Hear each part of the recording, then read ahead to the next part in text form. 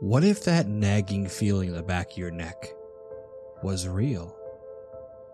What if those hands reaching out from the dark that you believed were there were there? What if the monster in the basement really existed? And what if there was really something under the bed?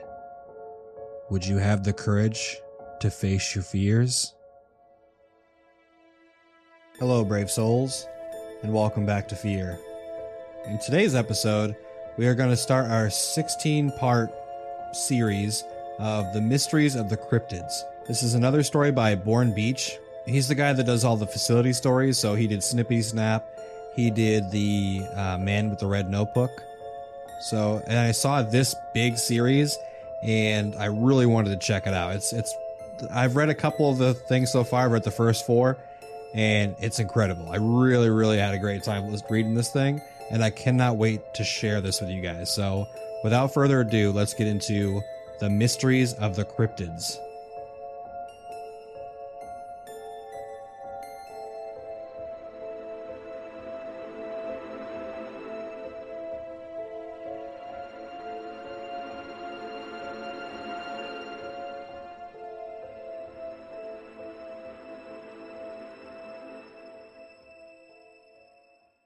My grandmother passed away last month, but nobody found her corpse until a week ago. Hazards of living out in the mountains, I suppose. My uncle couldn't believe it. He'd been driving her groceries and supplies over a month, and according to the coroner's report, she died a day after he left. What are the chances? To hear him tell it, she was just fine when he'd driven away too. Spry as she's ever been. She was even getting her own water from the river and doing a bit of fishing on the side. And then poof, dead. Griff, her golden retriever, was gone now too. My uncle thought he probably took off after realizing Grandma wasn't waking up. Maybe got hungry and went off chasing squirrels in the woods or something.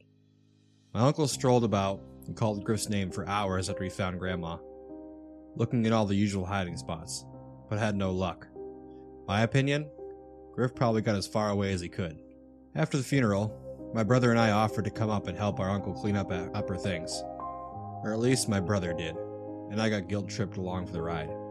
Apparently, she left the cabin for the 2 of us in her will, split custody. Not that either of us wanted it. We'd had more than our fill of memories out there. That said, it was a nice day to tidy up a dead woman's things.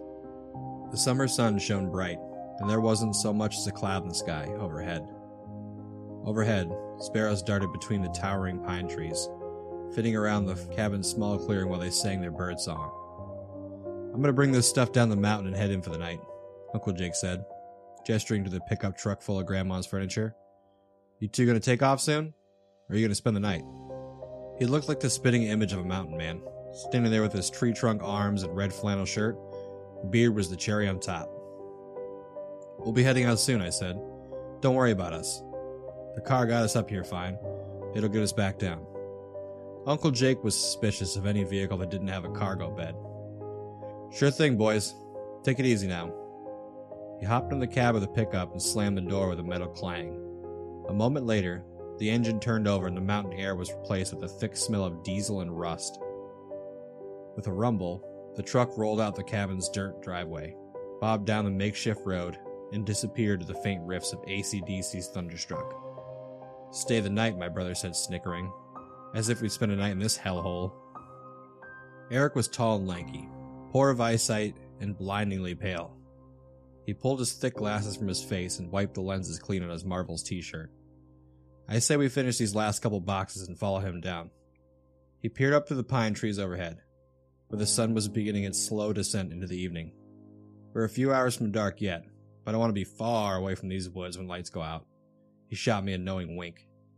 I walked up the creaking wooden porch and pulled open the thick door. "And stop looking at your phone every 5 minutes and help me get this shit done." I stepped inside, leaving the door to swing into the breeze. "Help me get this shit done," he said in a mocking tone, following me inside. "I'm just trying to get in touch with Dad. He still hasn't answered my texts." "Maybe that's because we don't have any service out here." "I mean, since the funeral. The dude's been a total recluse since Mom died." "Yeah, well, I could care less. The guy's a complete asshole anyway." I crouched down in front of a bookshelf and began pulling out dusty tomes, filling my arms with as much as I could manage. He's still our dad, Eric argued. Now that Grandma's dead, it's only a matter of time before it's just the two of us. And can we be honest? Uncle Jake's a few whiskey bottles shy from dead himself. He squatted down beside me and plucked some books from the shelf. It'd be nice to not burn every bridge in this family. Can't burn a bridge that never existed in the first place, can you?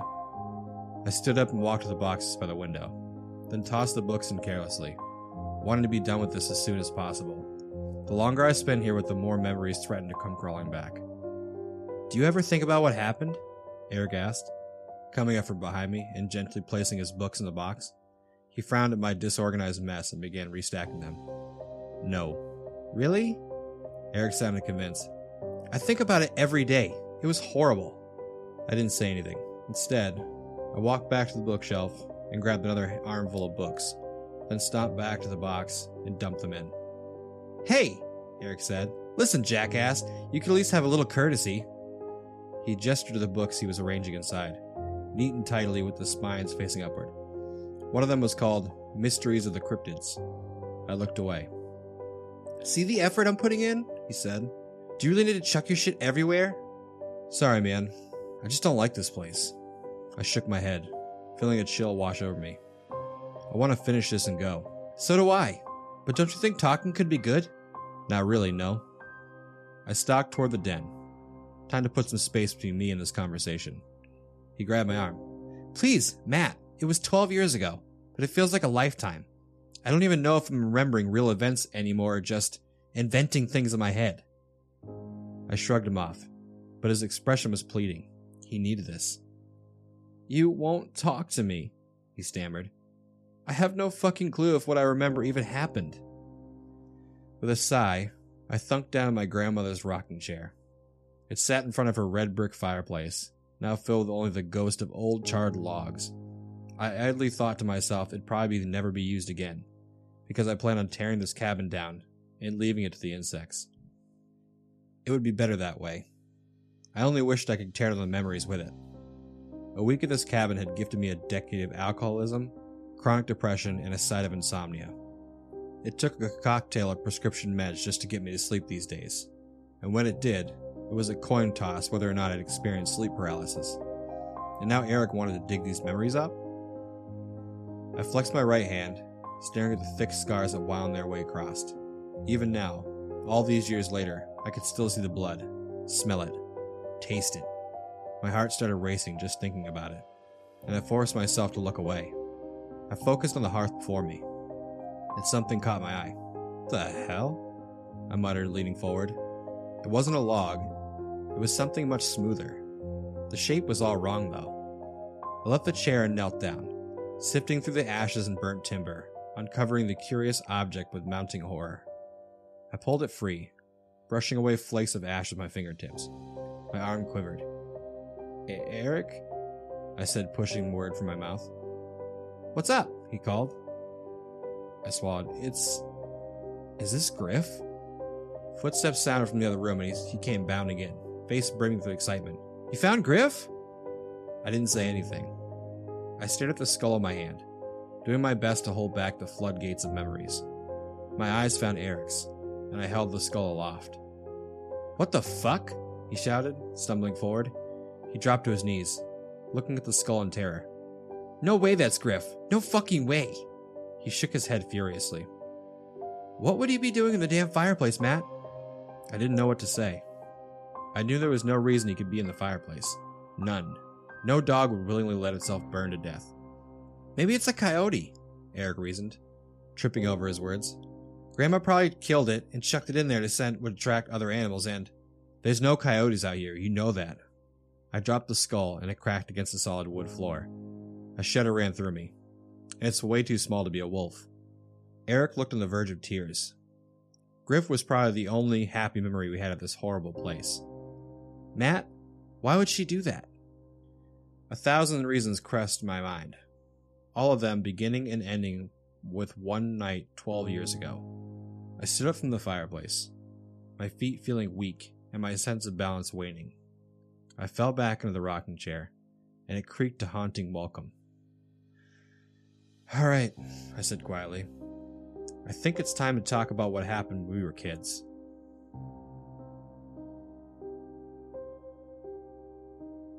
Chapter 2.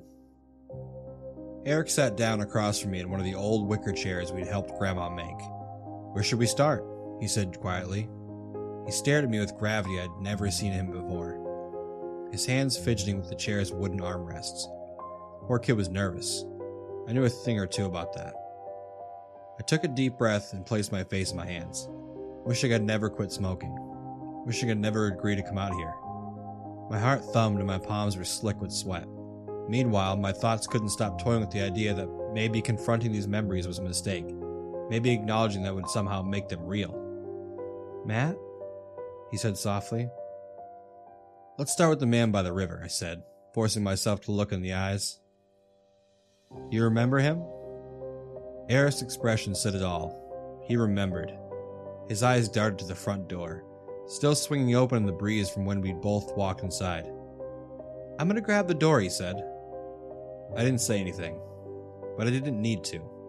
We both knew it'd be easier to talk about these things with some degree of security between us and the outdoors. He stalked off, shut the door, and then returned for a moment. "We were what, 11? I said. He nodded. Though we were twins, we looked nothing alike. Eric was thin and gangly, with giant glasses and a passion for all things pop culture. I was short, a bit overweight, and had an unhealthy addiction to every form of metal under the sun. My hearing was practically shot, but the wall of noise that music created was the only time I felt like any peace and quiet. It was the second day at the cabin, I think. Eric looked out the window, toward where the river flowed, just past the tree line. "You and I were out having a swim." "Yeah, and he was watching us on the other side." "How long was he there for?" I shrugged. "You were the one who spotted him. I wouldn't have noticed if you hadn't pointed him out." "Tough to miss, really. He had the beige ball cap and..." "The mask, yeah." "Who wore a mask out in the woods?" "The kind of guy who liked to watch kids swim, I guess. It was a wolf's mask, a really well-made one. Thinking back on it, it almost looked like a real wolf." "Remember what he said?" It was impossible to forget. His words had been the catalyst to everything, the jump-off point for the worst experience of our lives. "It's nearly dark," I said. "It's nearly dark," Eric repeated. The two of us were silent for a moment, the shrinking daylight and the implications of what meant not lost on us. "Maybe we should do this in the car on the way down?" he said. I shook my head. "I don't think it works like that, and I think you know that now too." Standing up, I crossed the room and grabbed my leather jacket from the coat rack. I threw it over my shoulders like a poncho. Now that the sun had dipped behind the tree line, the temperature had dropped with it. "You remember the things now clearly again, aren't you?" "I know I am."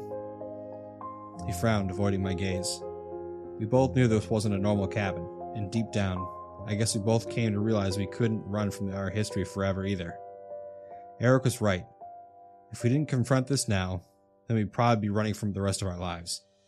"I suppose things do feel clearer," he said. "Being here feels strange, like everything's coming back as vivid as the day it happened." I knew what he meant. I could picture the man by the river almost perfectly now. Dirty jeans, a checkered shirt, and that mask. It had to have been torn right off a real wolf, because I remember the smell. It smelled dead, decaying. Eric plugged his nose, contorting his face in revulsion. "You smell that too?" I asked. He nodded. "What is that?" That's what he smelled like. The man by the river. I'd forgotten how horrible it was, but this cabin is bringing it all back to me. I glanced around the dimly lit room, where shadows grew in the corners as the sun fell lower in the sky. "He told us to come to him, after warning that it was nearly dark. He said he had a gift for us." "You thought he was Uncle Jake, I remember that." "Yeah, I mean, who else could it have been? Grandma had built this cabin on land of an abandoned fire watch outpost far from the sleepy village below. Nobody lives up here. It was only the four of us that week." "When you swam over," Eric said quietly, "did he say anything to you?" "I don't think so." I closed my eyes and drifted back to that moment, 12 years ago. In spite of it, being the height of summer, the river was freezing that day, and the current had made it hard to get across. The man stood on the other side waiting patiently, though. He was holding the gift behind his back. I remember thinking it was a fishing rod. Eric cracked a bittersweet smile. We'd both been badgering Uncle Jake to let us use his fishing rod. I, too, remember hoping that was what it was. Talking about this was cathartic, but torturous all at once. My mouth felt dry as a bone. When I got closer, I got this weird feeling, like something was wrong. Yeah? Yeah, it's hard to explain, but it's like, even then, I knew something wasn't right. I gave into the memory, letting it swallow me in my search for answers. Grandma's cabin seemed to fade away, replaced by a warm summer day. The river rumbling behind me now, the mountain breeze caught at my wet, shaggy brown hair. Above, the sun beat down furiously, dressing me in a full-body sunburn. I realized it wasn't Uncle Jake when I stepped out of the river. You never told me that before. I don't think I ever let myself believe it. In the cabin, the branches swayed above us, their long arms scratching at the roof in the rising wind. So? Eric said. So what? So what made you realize it wasn't him? Oh. I treated my lip, my eyes staring at Griff's cracked skull on the floor. It was because he twitched. Twitched? Yeah, I said, looking Eric in the eyes. My voice cracked despite my best efforts to keep it steady. His entire body twitched, like some kind of predatory action. Like a cat seeing a mouse. Or a wolf seeing a rabbit. The implication hung in the air between us. We were prey. I wanted to run back in the river. I wanted to scream for help. I wanted to hide. But he held the gift out. The book? Eric said. That's right. The Mysteries of the Cryptids. I'd gotten halfway back across the river when Uncle Jake came down. I continued. He was on our side of the river and dressed entirely different from the man. I paused, recognizing that this was the memories I'd never fully accepted. How could I have? Accepting it meant that I was more broken than I was comfortable admitting. That's when I realized we weren't alone on the mountain. I opened my eyes and pulled myself out of the memory. It felt a little disorienting, like my senses were being thrown out in some sort of amnesiac tornado. But I did what I could to regroup myself in reality. I focused on my weight in the rocking chair, the cool feeling of leather around my shoulders, and the roaring wind outside. Eventually, the cabin returned to focus. Eric ran a hand through his curly brown hair. You think that maybe... Outside, the sound of shattering glass rang out. Eric and I jumped to our feet, my heart thundering in my chest. The two of us stood frozen, each knowing we needed to act, but not knowing how. Being the older twin, I breathed deep and stepped forward, forcing my body to act in spite of its fear. I slid along the wall toward the 4-pane window.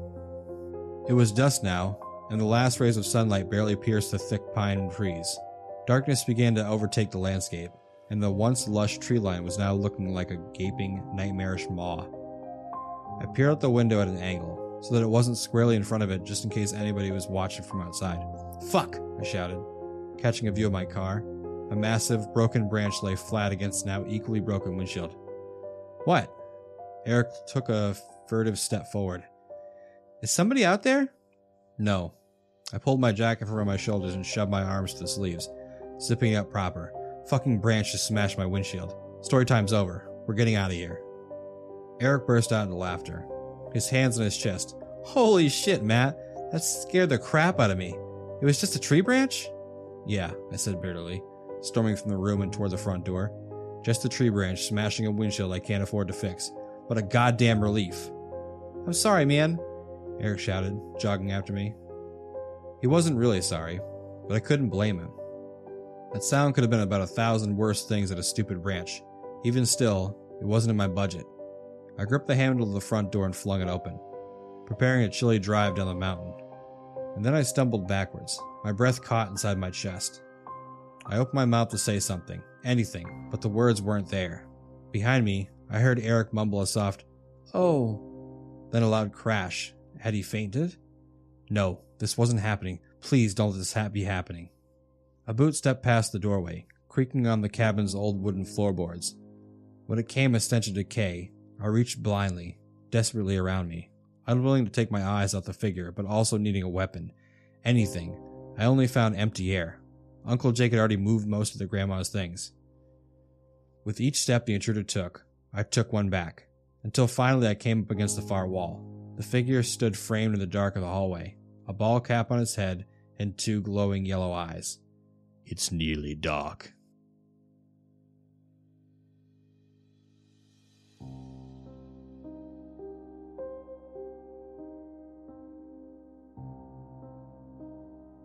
Chapter 3. I shook Eric, waking him from his fainting spell. He sat up groggily, rubbing the back of his head where he knocked it against the hardwood. What happened? He muttered. How to say this? A lot. He blinked, and his eyes scanned the room. Then he froze. His hand gripped my arm as he looked at the man by the river. Standing before us, dressed in his beige ball cap, checkered shirt, and dirty jeans. The wolf mask he wore reeked of decay, and his eyes glowed a faint yellow. It's nearly dark, the man said. Yeah, I know, I said irritably. You alright, Eric? He looked from man back to me, his mind probably reeling. What's going on? He whispered. I shrugged. It was the truth. I had no idea what was going on. When the man had cornered me at the end of the hallway, I expected myself to be torn limb from limb, maybe have my teeth made into a nice necklace. Instead, he just said it was nearly dark and stood there expectantly. It took me a few moments before I realized he wasn't going to attack me, and that's when I awkwardly walked around him and came to check on Eric. I don't think he's going to hurt us, I said. Not that I knew that for sure, but I figured if he'd survived this long, we might be in the clear. Although, I don't really know what his deal is. Eric stood, steadying himself against me. He studied the man. What if he's warning us? What if he was warning us back then too? The book flashed in my mind. The Mysteries of the Cryptids. A pulp fiction novel the man had given me during our last encounter. Back when I was just a kid. Eric had packed it into one of Grandma's moving boxes, not even realizing it. If he is, then he probably wants us to read that book. I marched from the room, past the man, and tore open the box of books. I rifled through it, tossing whatever I didn't need in every which direction. Finally, at the bottom, I found it. I picked it up and ran my fingers over its faded cover. The thing was in pretty bad shape, with some of the pages fused together from water damage during its river crossing. The illustration on the front was a Sasquatch being strangled by a sea monster. Lovely. Is this what you want us to read? I asked the man. He didn't move, didn't speak. Let me guess, I said, crossing the room from back to Eric. It's nearly dark. Don't be a dick, Eric muttered. He held out a hand for the book, and I passed it over to him gladly. Out of the two of us, Eric was the academic. If there was a mystery to be solved in those pages, then he would be the one to do it. This thing looks like it was written in the 50s, he said, looking over its cover, right down to the art style. He flipped the book in his hands, scanning the text on the back and reading aloud. Compendium of the greatest mysteries known to man. Cryptids have long since fascinated the scientific community. Though their existence is highly contested, there are three great tales sure to frighten and entertain. He furrowed his brow, his eyes rescanning the text as if he might have missed something. A moment later, he shook his head. This just looks like an old monster novel. He stared at the man. Is this a prank? I mean, if it is, it's pretty good. How'd you know we'd be coming back up here? The man didn't speak. Eric looked at me and sighed. I guess we can read it? Sure, I said, plucking the book from his grip. We'll read it on the way down the mountain. I stuffed the book in my jacket pocket and made for the front door. The man stepped in front of me. It's nearly dark, he said. You're right, and that's our cue, Eric. Let's go. Eric looked at me in disbelief. Matt, this is practically what we've been waiting for. The answers are here, I mean. He gestured incredulously at the man. Here he is, and he isn't even trying to eat us up or whatever. Don't you want to figure this out? Look, I said. Nobody said we needed to sort this shit out tonight. We could take the book, do a novel study back at Uncle Jake's, and then come up here with plenty of daylight hours and piece it all together. A chill ran through me, like the memory of the man. The memory of our first night was returning too, and I wasn't ready to face that again. Talking was one thing, but this therapeutic walk down memory lane had grown a bit too real for my liking. Sound good? Eric stared at me with stubborn defiance. If we had inherited anything from our late grandmother, it was our unfailing resistance to have our minds changed after they've been made up. Luckily for me, I was more stubborn by a mile, and Eric knew that. Sure enough, he folded his arms and looked sidelong to the window. All right, fine, he said. We'll leave tonight. But I'm not kidding about this. We do as you say, study the book, and then come back. I nodded, and I meant it. I hated this. Don't get me wrong. It scared me in all the wrong ways. But I've been through enough hours of therapy and dumped enough money into booze to know if I didn't sort this shit out now, then I'd either end up dead or bankrupt. I promise you will be back tomorrow. Eric waved me up. Sure, whatever, let's go. I let out a sigh of relief, thankful that Eric was much more reasonable than myself. Alright, Wolfie, you heard us. We'll be back first thing tomorrow. I gave him an awkward half salute and moved a step past him, but he grabbed me by the wrist. It's nearly dark, he said. I tried to pull my arm from his grasp, but his grip was ironclad.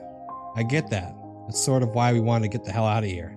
I could feel my wrist bruising as his calloused hand squeezed my wrist. Get off him, Eric shouted, grabbing the man's finger and trying to pry them free. I brought my other hand around and did what I could to help, but it was like trying to pull apart a vice clamp. It's nearly dark, the man growled, his voice now guttural and beast-like. It's nearly dark! His wolf teeth dripped with saliva, and his eyes flared with a wild rage. Something agonizing dug into my arm, and I realized claws were growing from his fingers, black and horrible, piercing into my skin so that my blood ran down them. Stop! I screamed, certain that any moment my wrist would go ground to dust. Jesus Christ, please! The man's body twitched, and he pulled me effortlessly toward his jaws. The reek was overwhelming. I gagged, my body in sensory overload. With a violent jerk, I felt my wrist snap as he tossed me sideways. My nose collided against the wall with a dull crunch, and pain exploded across my face. I struggled onto my hands and knees. My body quaked from the agony, my vision blurred and ears ringing. Something dripped on the floor, and I wasn't sure if it was tears or blood. Eric rushed to my side. Matt! I shrugged him off, standing on my own 2 feet so I could look at the wolf-faced bastard in the eyes. If this fuck was going to kill us, I wasn't going to take it lying down. I'd make him earn it. I dashed into the den, Eric staring at me dumbfounded. There, by the fireplace, exactly what I was looking for. I gripped the fire iron, holding it before me with a good hand, and rushed back into the kitchen. Get behind me, Eric! I shouted. We're getting the hell out of here. Eric didn't move. Had he seriously given up? No, it wasn't that. It was that his attention had been stolen by something else. He stood, gazing transfixed out of a 4-pane window. Between my broken wrist and smashed nose, I could hardly think past the agonizing pain rioting through me. But I still found the will to fight. Eric? He was sightseeing. Matt? He muttered. Get behind me, Eric! He turned toward me, his hand pointing hopelessly toward the 4-pane. Something's out there, Matt. My legs felt weak, and for a moment I forgot my wrist and nose. I forgot about the throbbing hurt. What's out there? Memories clawed at the edges of my mind, and I pushed them down. I needed to focus. Eric looked back to the window, and a moment later an ear-splitting roar rang out, so loud that I couldn't tell which direction it came from. It felt like it was everywhere all at once. Get away from the window! I shouted. I took a couple unsteady steps backwards. It's starting! I turned to the man, who stood as still as ever. What the fuck are you doing to us? I screamed. I brought the fire iron down on him, but he grabbed it and tossed it aside as if it was a piece of styrofoam. It's dark, he growled. A thud sounded against the cabin's heavy door. Then another. The timber of the entire structure shook, dust falling down from the rafters and whatever Uncle Jake had failed to take with him crashing to the floor. Matt, Eric said, inching toward me. It's happening again. I swallowed. Memories rushed around me, my mind smothered by them. We need to hide, I said, hastily, anxiously. Eric was sweating. His face was a mask of panic. Where? This is where we hid last time. Then we have to hide somewhere else for fuck's sake. I didn't know what was happening, or why we were reliving this, but I knew the man wasn't going to help us. At best, he was a neutral party. At worst, he had kept us here to die. I gripped one of Grandma's wooden kitchen chairs and with as much strength as I had in my right hand, flung it clear through the four-pane window. The front door exploded, flying across the vestibule and colliding against the far wall with a deafening crash.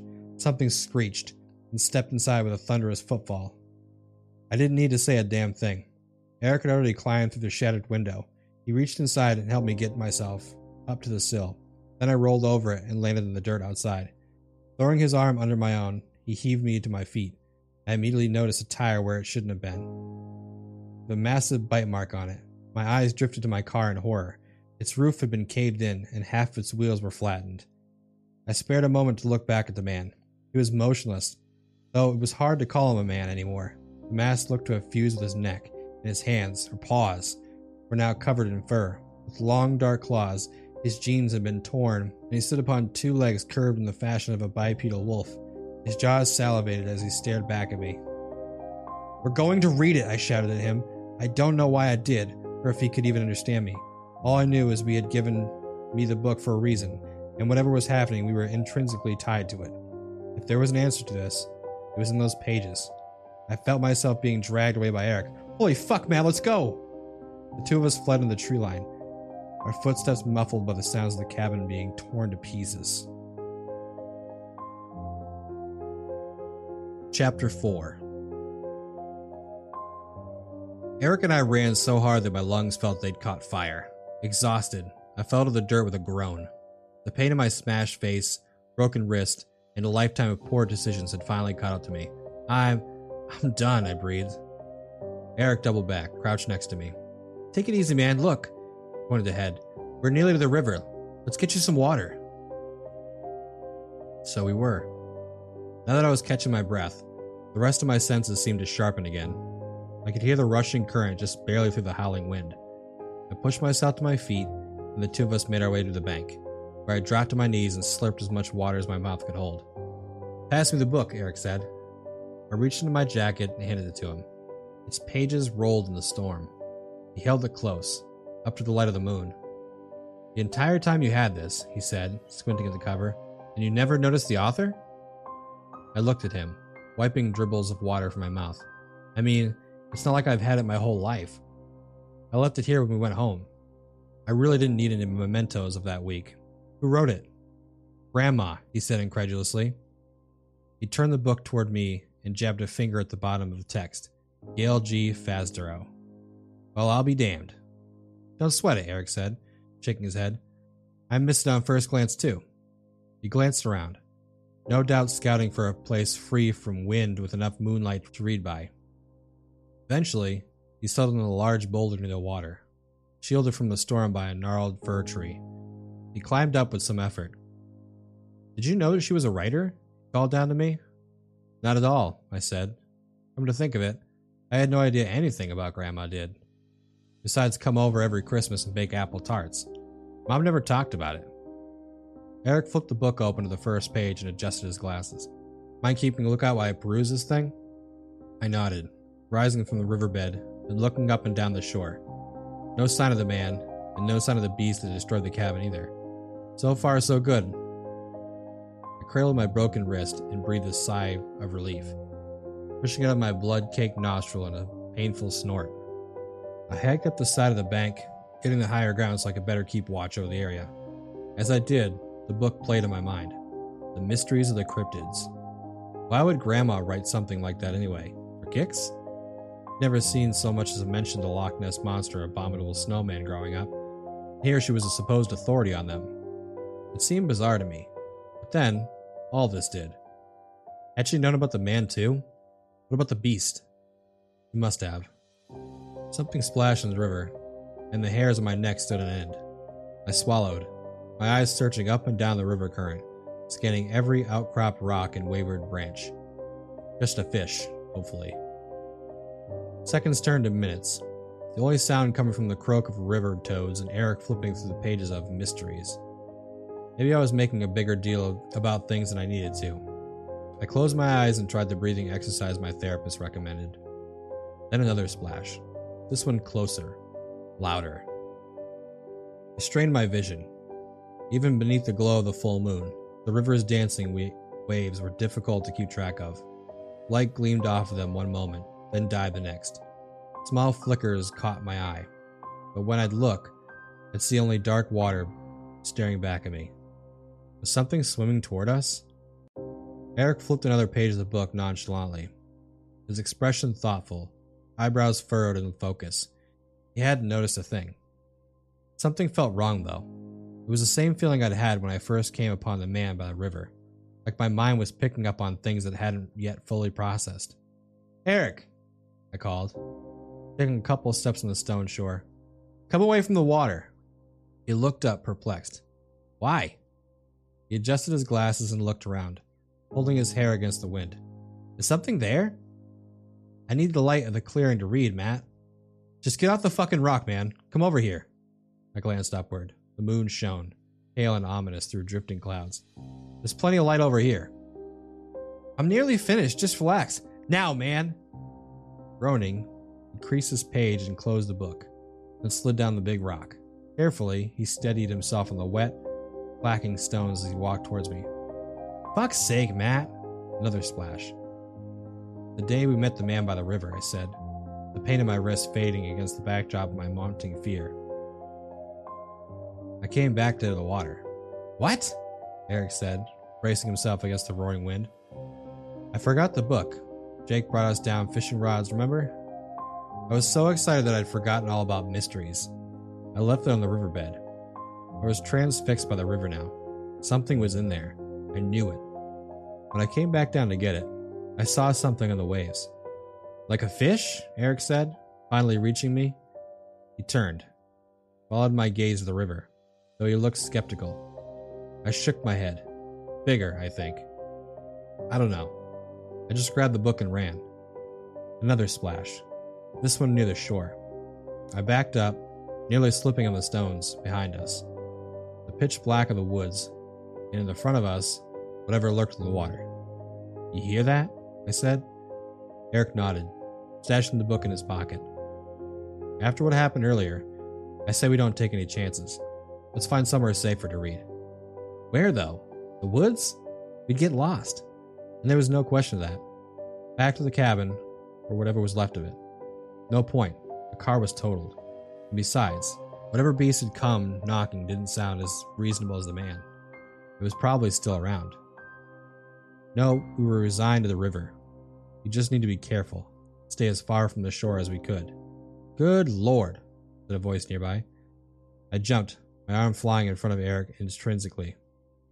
"You boys have really worked yourself up, haven't you?" I wheeled around to see a familiar face.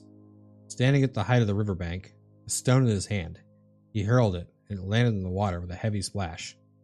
"Uncle Jake?" I shouted. He began walking down the bank, slowly with a sway in his step, like he'd been drinking. "Good news, boys!" He shot us a smile, but it felt wrong, horrible. His eyes were unfocused, and his tongue lolled from his mouth. "I just found Griff, and he can't wait to see you." I hope you guys enjoyed the episode for this week. If you guys want to have some of your stories showcased in the podcast, you can send them over to podcastfear@gmail.com. That's podcastfear@gmail.com, and I will showcase them in one of the future episodes. Until next time, always remember to face your fears.